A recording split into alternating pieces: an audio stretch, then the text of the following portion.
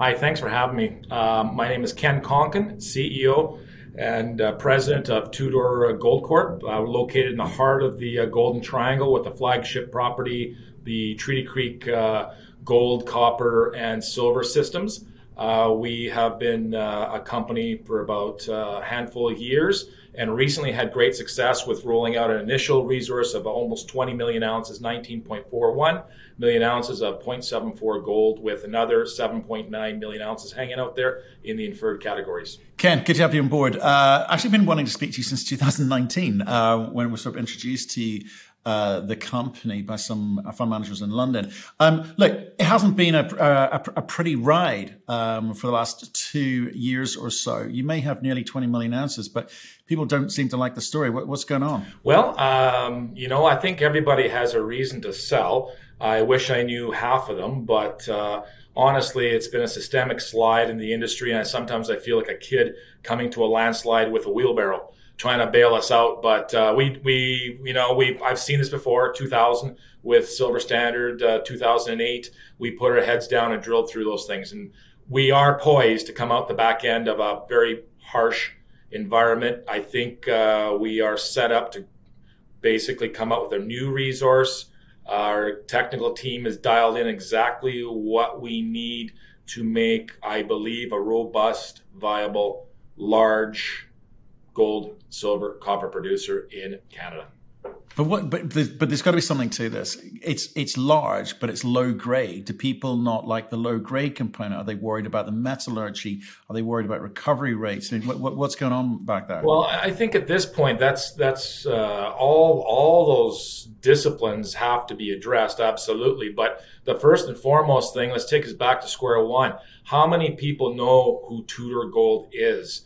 Not very many. I mean, I still come across people who do not know who Pretium is. So something's happened in the industry where you don't have that mechanism of dissemination of information to everyone. I mean, everybody's on the web, everybody's on the net, doing whatever. But the old style promoters and brokers, tours, those have ended. So for me, the absolute quintessential aspect is, number one, find the end of the resource first. Let's just keep going. And some people may have needed money. I know a personal case of a good friend of mine that got wiped out in a hurricane. He is in dire straits. He had to sell. He was a key investor. So I can't blame people for taking money when they have to take money. It is a systemic slide where, like I say, I'm bringing my wheelbarrow. We'll do our best, and I'll keep drilling. But you're right. Those disciplines are going forward. The First Nations, we're well signed with those guys. Great groups, so we're working closely with them, and we'll continue to. I think our location access, people don't like it's a fly-to job, but they don't realize we actually drive to it. We drive to the job and bring all our drills on the back of snowcats. I brought the same snowcats that I bought for Pretium back in the day in 2010 and 9, and I've got the same equipment back, part of the same team. Technical team. So we're going forward with metallurgical tests. There's never been tests on our superstar domains.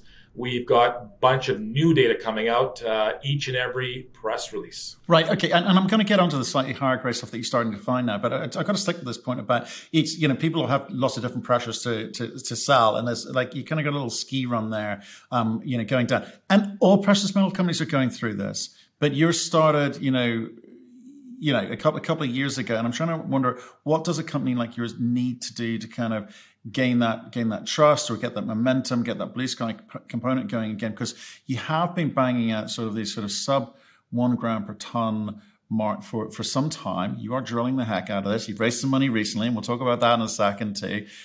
But you're already super big, but how are you going to prove to people that you can actually mine this economically at some point? That is the $24 million question that we need probably going forward for next year to absolutely find the end of when you say big, how big is big? That's the first question. And the next one is, you're right. So we've sat down with our team of engineers, reverse engineers, what would work here, because there's a variety of grades here. There are mines within mines. In the past, we used to just want to go out and find a global number, and our global resource, our cutoffs were not traditional cutoffs.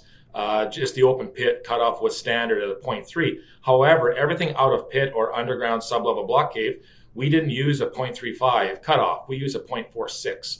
So we've taken a much more conservative hardline approach to this deposit, because every time you go forward, I know it's coming. You have to claw back. There's going to be the engineers say, no, you can't do this. No, this is going to be cost this. You're going to be clawing stuff back. So we've been working at a feverish pitch to try and find the northwestern end of this of the aspect of this deposit. To our delight, we've been seeing grades that are doubling our global resource averages across the board. Not only gold, but silver and gold too. So we're getting what I believe to be closer to the center of the system, into the pile, if you will, the metallogenic center. So all these drill holes that we're now drilling and we still have on the table currently are optically looking very good. And the big takeaway is, you're right, this has got a great copper component to it. So now we're seeing gold companies that would like to visit us and specifically state they want to look at the gold aspect of it, or copper aspect, pardon me. Right, but are there two projects going on here? Because you kind of got this near 20 million ounces of the low-grade stuff. You're starting to see these higher grades, almost polymetallic in a way. You get there's a lot of additional metals in there. Is that going to be a more interesting story for the market in a moment like this? Do you park what you've been doing to date as a result, or can these be seen as as one whole project? That's a good way of actually. That's a great question, because I think we've got something for everyone. And I know that the idea of the old saying that grade is king. Well, to a degree, it is. I mean, it comes with this whole host of problems and issues. For me, I think it's continue finding the end of the system and then identify what will work. Will it be a medium grade within the low grade envelope? Will it be a higher grade sub-level block cave? Will it be possibly long holing or wide stope approach, right? We don't know until we find the end of it. But the one thing of certainty is we have never targeted high grade, and yet we're seeing the serendipitous or the frequency of that occurrence go from about every 10 drill holes out of 49 for approximately 20% episode of seeing visible gold to almost 100%. We're at 80% occurrence in the northeast aspect. This is a large piece of real estate. 500-meter step out, and we hit it out of the park. I thought for sure we'd come to the end of the system, but no, we're still going. And next year we'll be doing yet another step out. So I know the shareholders want to see us come out with a PEA. I know we know that. We know we have to deal with the disciplines of the geometry of the workings underground, the geometry of the pit wall stability, which means geotech drilling. We have saved all our bullets for drilling. We need to put numbers on the board. In my mind, that's key here. If you can't put the numbers on the board, that's the first part of a deposit. It's got to be there. If it's not there, you have to demonstrate the second part, the technical team to do it, and the third is the money. So how do you approach that? I mean, it's chicken and egg for us, but we're going to go forward and just keep drilling and coming up with the best results that sooner or later we will find the end of Goldstorm. No, but that comes to the heart of my question, though. It's like you put the runs on the board, the scores on the board. It's 19.4 million ounces. You've done that, but it's not. It doesn't seem to kind of meet the expectations, or it doesn't feel like it's sort of up to scratch with what people think can be mined. So you've got a story to tell, which is like, this can be mined. This can be mined economically, moreover. And that may have a value on its own. The numbers you're starting to put out, and there's some, like, obviously some good, much higher grades, and there's some super high grades in there, albeit over much narrow widths, and it's more like veining that you're finding. But that may be a separate story. So how do you? Because I'm not buying we need to put scores on the board, because you got a big project there. It's what do you feel that you're needing to do now that you haven't been able to do before? Okay, I'll explain. Which is going to get people on board. Simple thing that'll work in your head. Pretend you're going to a buffet. You come up to the table. You've got this beautiful baron of beef. We started off at the shank end at the bone end. We've been putting out results on the bone end with the sinew and the dilution of the comagmatic dikes. We've put out the 0.74 number. We haven't put out the +1 a gram number. That's what we're after. Once you get into the Barona beef, where every cut now is pure meat, it's richer, it's juicier, it's tastier. You're not having to deal with all that dilution of comagmatic, which is what occurs in the Southwest. We just, when given lemons, you make lemonade, right? Well, we did the best we could. In my opinion, I would have loved to have waited until we got the entire resource drilled off, and we could have said, we're trading out those 0.3s for 0.8s. Let's just trade off these things and let's put out a more robust resource off the get-go. Wouldn't that have been a wonderful thing to have done? We didn't. We put out an initial resource, which was still a phenomenal resource, just to show people, demonstrate this thing is a world-class beast that we don't have the end of at all. But the true aspect of it, the best part is the part we're into now. No way we're going to stop for various reasons. One, we can't even pull a composite. Why? Because the metallurgy is changing greatly between the CS600. This beautiful copper stream 600 used to be just chalcopyrite. Now you're seeing boronite at its depth.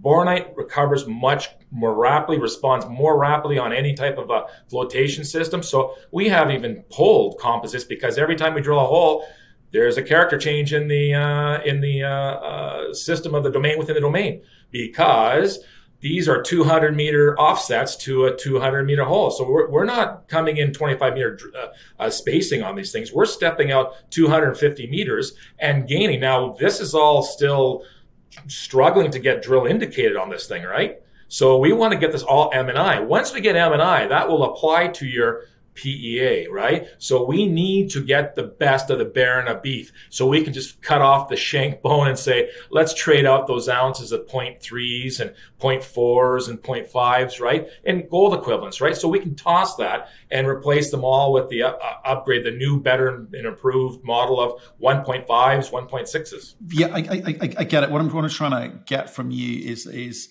a picture of how this works. How does this become a mine? Because you've spent money drilling a lot of holes on something that you want to trade out, right? So are you saying to shareholders, look, we need to trade that out and we're probably going to have to write that off because we've got some good juicy meat over here. And that is where the money's actually going to be. The grades are awesome. We are starting to understand a little bit more about how the ore body's working, and we've got a better sense of how we could mine this thing in our heads. You're going to need to prove that out with your economic studies and models and so forth. But are we working to a point where we're going to throw out what we've been spending money on previously? No, you have to understand one thing. You go from known to unknown. How would I have known we had something laying there at 1,479.5 meters of 1.12 grams when we were struggling just to make 300 meters of that? How would I have known from going from known to unknown? You must know from what you have on surface that daylight's right in front of us. That's 1 gram, then gets diluted by comagmatic dikes and sills, which is fine. We can deal with that. Then drops into a beautiful CS600 system that wasn't known to us before. In fact, we stopped holes when we said, well, we're here for gold, not copper, and incorrectly, and said because we didn't have the money. We had like $1.5 million. That's it. That's all we had. And we were here to find gold. Everybody was saying, let's get gold. 2018 was the end of a gold hit. And we said, we're here to get gold, not so much copper. Then now it's like, are you kidding me? We're going back realigning on holes and picking up our superstar 0.8 over 400 meters of copper. That is almost 50-50 in value with gold. And now that gold used to be a 0.3 is now hanging in there at 0.9, just gold alone. Add on a 0.3 copper. One of the composites, that 1.5 kilometer composite I mentioned to you, has a 0.27 component copper. There is no copper in the top half of it. It's all in the bottom 732 meters. That thing is over 0.5%. It's a 0.5% copper. It's a copper mine. Our engineers looked at us, geez, Ken, beautiful copper mine. It's got great grades. Let's just take the CS600 and get the gold and see what comes with it. And that's possibly part of the goal. In between that the two gold horizons that we've got, the upper 300 horizon, the lower DS5, is this copper stream, dead center. And it's a beautiful, consistent thing. And I think if any word should describe a large mineable deposit, it has to be consistency. If you don't have consistency in grade, you are in trouble because you're back to your grade control issue. This thing is up there with consistency. We had some of the big boys come through. They look at it. They go, can this be right? Look how consistent this is. And not just that, I can predict where the core of the highest grade of the domain will be within 5 meters of drilling a kilometer hole, 10 meters. We'll see that on our, and these sections are, again, not anywhere near 100 meters or 150, 200 meters apart. And yet we can systematically project where these domains are, the lower grade envelope, but within it, the higher grade core. So when you see the consistency, the size to make a robust set of economics, this is still discovery. This is only year 3. You need 600 drill holes, my friend. We're at 162 right now. Can you imagine what I've done? I sat down with a group of serious explorationists. I said, all this in 3 years, what do you think? Are we doing okay? They couldn't believe it. Could not believe it. So yes, known to unknown. Step out. Had we done it the other way, it would have been kind of moronic because you're sitting on the outcrop of this thing exposed and seeing the plunge of this thing kind of turn out to be closer to the magmatic source of all the metal. I think it's absolutely phenomenal. It's a phenomenal story, but it's just one of 4. There's 3 other targets here. It's okay. Let's get this, Ken, because I think people have had a super run of it with you, made a lot of money, and it's been downhill ever since, right? So what I'm starting to build up is that you get a sense of what you think is there, and that the grades are getting better, and you feel that they can get even better, and you're moving to something that you want. So unknown to known, great. How do you go about putting this together? You've raised, I think $7.75 million recently on a private placement. Eric Sprott taking part in this, which is interesting because he's been shying away or moving away from some of his bets he placed in 2020. So he obviously likes what he sees. What do you do with that to continue this story of getting further to the meat, as it were, of the conversation? Because now it's not time to raise a lot of capital, so I can understand why it's that sort of amount. But what's it going to allow you to do to be able to maybe push that share price, to be able to go and raise cheaper capital going down the line? Right. I mean, obviously, nobody likes to try and do a raise at this level. We just had a board of directors meeting, and one of our directors comes up with, well, even if you took out 20 million, that's a dilution of 10%. And I said, well, you can only afford that 2 or 3 times. So my goal is, yes, go forward, take only the money we needed. That was my first question when someone asked me, we're at 1 million, said, well, if I gave you 10 million, would you take it? I said, no, of course not. I have to see the first 1.5 million hit to see the next 3 million hits, then the next 10 million hits. So it goes exponentially. So simply said, yes, our raises were traditionally small. We only did what we needed to get to where we were at a stage of 2 raises per year in the flow through season, typically in the Q1 and typically near end of Q2, beginning Q3 kind of thing, right? So this year was a disaster. We hit a hailstorm of selling in the middle of it. So make a long story short, yes, we brought on technical advisors, Joe Ofsnick, ex-president of Pretium, Ken McNaughton, ex-VP exploration for Silver Standard Pretium, Stephen Quinn, phenomenal success in the industry of dealing with very difficult projects. I've had discussions with other past presidents of mines in Canada that currently are the biggest producers. Detour is a good example where their actually head grades have gone from about 1 gram down to under 1 gram. I was cautioned by a great geological mine that be careful for being under 1 gram. Be very careful. And that mine is currently producing at a head grade of 0.89. So when we compare ourselves or stack our numbers up at the early years compared to other competitors, we're mopping the court with them. We're crushing them. If you look at our numbers and what we have, and you look at the details, and really the absolute beauty of the story is in the details. When you take away these 1.5 kilometers of 1.12 gold equivalent. Well, let's just look at the core of it. What is it running really? So this is what the big companies are looking for. So what we've done is we've gone to our engineering firm and said, okay, do we really need more 0.6? Do we target that? Or what do we need? What's going to be that sweet spot? And they've given us that number. And we've now targeted all the drilling to hit that sweet spot. We're less concerned about lower grades. So which I can't tell you. That's in intellectual property. If I told you, I'd have to shoot you. But it's just north of a gram here. So if we actually go in that north of a gram, because you get clawed back on recoveries, etc. So you want to be and use this model. This is what Mr. Eric Sprott and I talked about in the early years when I first met him several years ago. He and I were kind of talking about what can this be? Same question you're asking. Fast forward 3 years later. Well, I'm standing by my initial estimate that this will be 1 gram per ton put through. Take an average mine of 100,000 tons a day on a large mine. That's a 1 million ounce producer.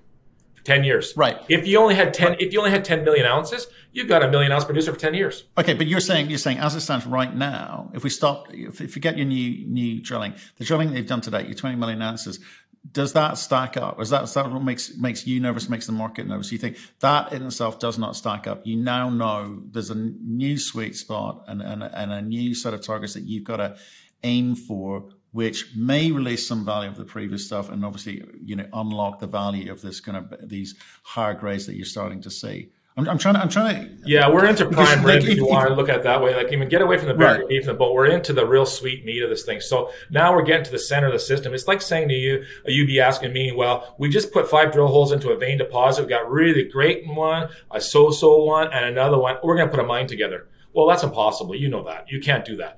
You need to get at least enough consistency of drill holes for that your variogram stands up, and the 100 meter measured is still standing up, and so is that 200 meter drill indicated. And that inferred one is still nebulous. It's out there. So to say that the first part was frivolous is not. It's absolutely important to us. Very important. But give me that. Explain that. Yeah, it's really important that you explain why that's important. Let's look at some of the bigger deposits in the world where you see various pits. If you got 3 or 4 pits, and Silver Standard did this, they went off and bought a beautiful deposit in Nevada, and everybody thought they're kind of crazy. But the optimization was when gold prices went up, they can go after the marginal pits that had grades that were possibly not very economic, and that would be economic at the time. So if you have that aspect, if you sidestep material and had material on the side, who knows what the price of gold is going to be in, say, 7 to 10 years? You understand these are 50-year mine plans. These are not 20-year mine plans. These are not 15-year mine plans. So if you've got gold on the periphery, we don't know what that gold will host. It's today's value we assess it at. We assess things, and we put qualifiers on price sensitivity, fuel, labor. We try and project these things forward. However, we are trying to get best as a grade we can to make a world-class deposit. So going forward, if we can maintain 3 thresholds of a world-class deposit, 9 million ounces, say double digits, my goal is to go no less than 10 million ounces of 1 point something grams per ton and go with that. If that includes the core of this, the bony section, which it will, there's some beautiful grades in 57 and 65, wonderful grades, cannot be denied, cannot be ignored. Okay, I'm starting to see how you're building this in your mind. So what you're going after now, you feel will be the kind of the core of the project. It's enough to get you financed, get you up and running. At some point in the distant future, the work that you've done today will have a value because one expects gold price will be higher and it will be a different economic environment. So it's okay. I understand what's going on in your head, and the reason I'm saying it's worth explaining that is because I'm sort of intrigued at how institutional guys would look at you. Why aren't they piling into a 20 million ounce project? Because they aren't able to kind of attribute the value that you think it will have. And right now you've got to focus on how do you create value for the next 2-3 years as you build out your 10-year plan. Okay, understood. Get it. Yeah, so let's think of it as an algorithm. Think of it as an algorithm. Start with your lowest common denominator, your lowest grades, work up. But within the core, within the domains, there are domains within domains, mine within a mine. So if we tighten up, cinch it up, price of gold, say, drops, well, the cutoff becomes even higher and you cut off to the point it shrinks and it's not there anymore. If that happens, it's not there. That comes into feasibility. Right now, we just have to identify the gold that's out there. Then access. Access is on its way. This will be a drive-to project probably in 2 years. Seabridge is currently building the road.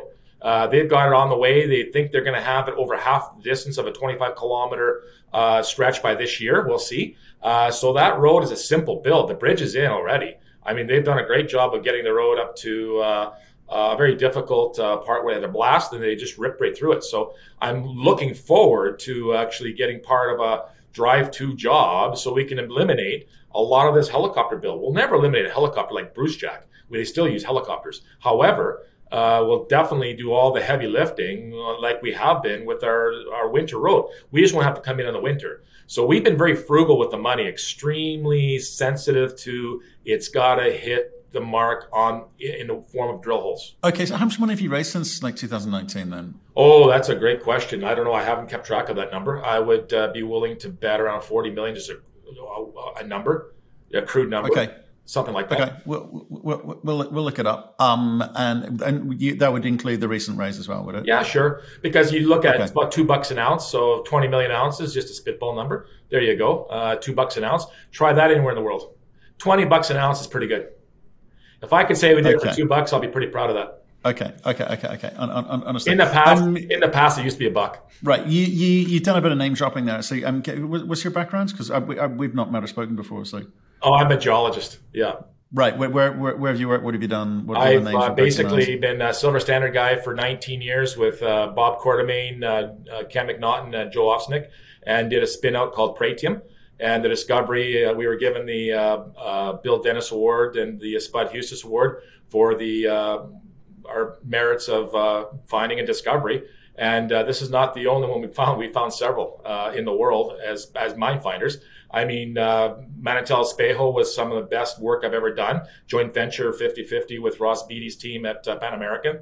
That was some great structural geology that came up with finding extensions to their Carina Union, the Melissa vein, ironically. A woman I met several years ago and married because I love the name so much. So I gave the name to a vein before I met the wife. There's a funny story, but true story. And then after that, Perquitas, San Luis should be a mine. Piteria was a great discovery.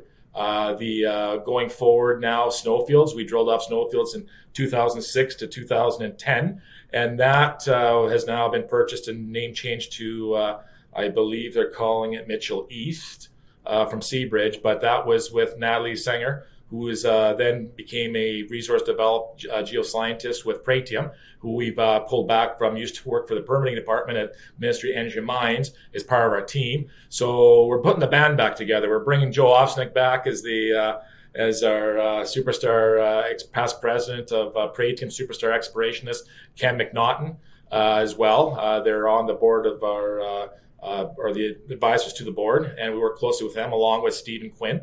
And with all the support we get from our consulting companies here in Vancouver, I think as the project grows, the team will grow.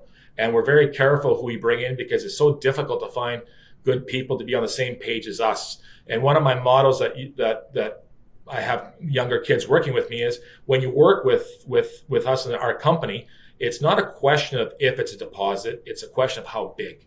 So I believe there's a deposit here. It's just a question of how big. And that's where you get to is optimization. And making a mine is a complete different skill set than discovering one. So that's our wheelhouse. We do the discovery. We'll take as far as we could. And I was one of the few people that said that Pratium will have to build it because people simply didn't understand it. And it took 7 years of production.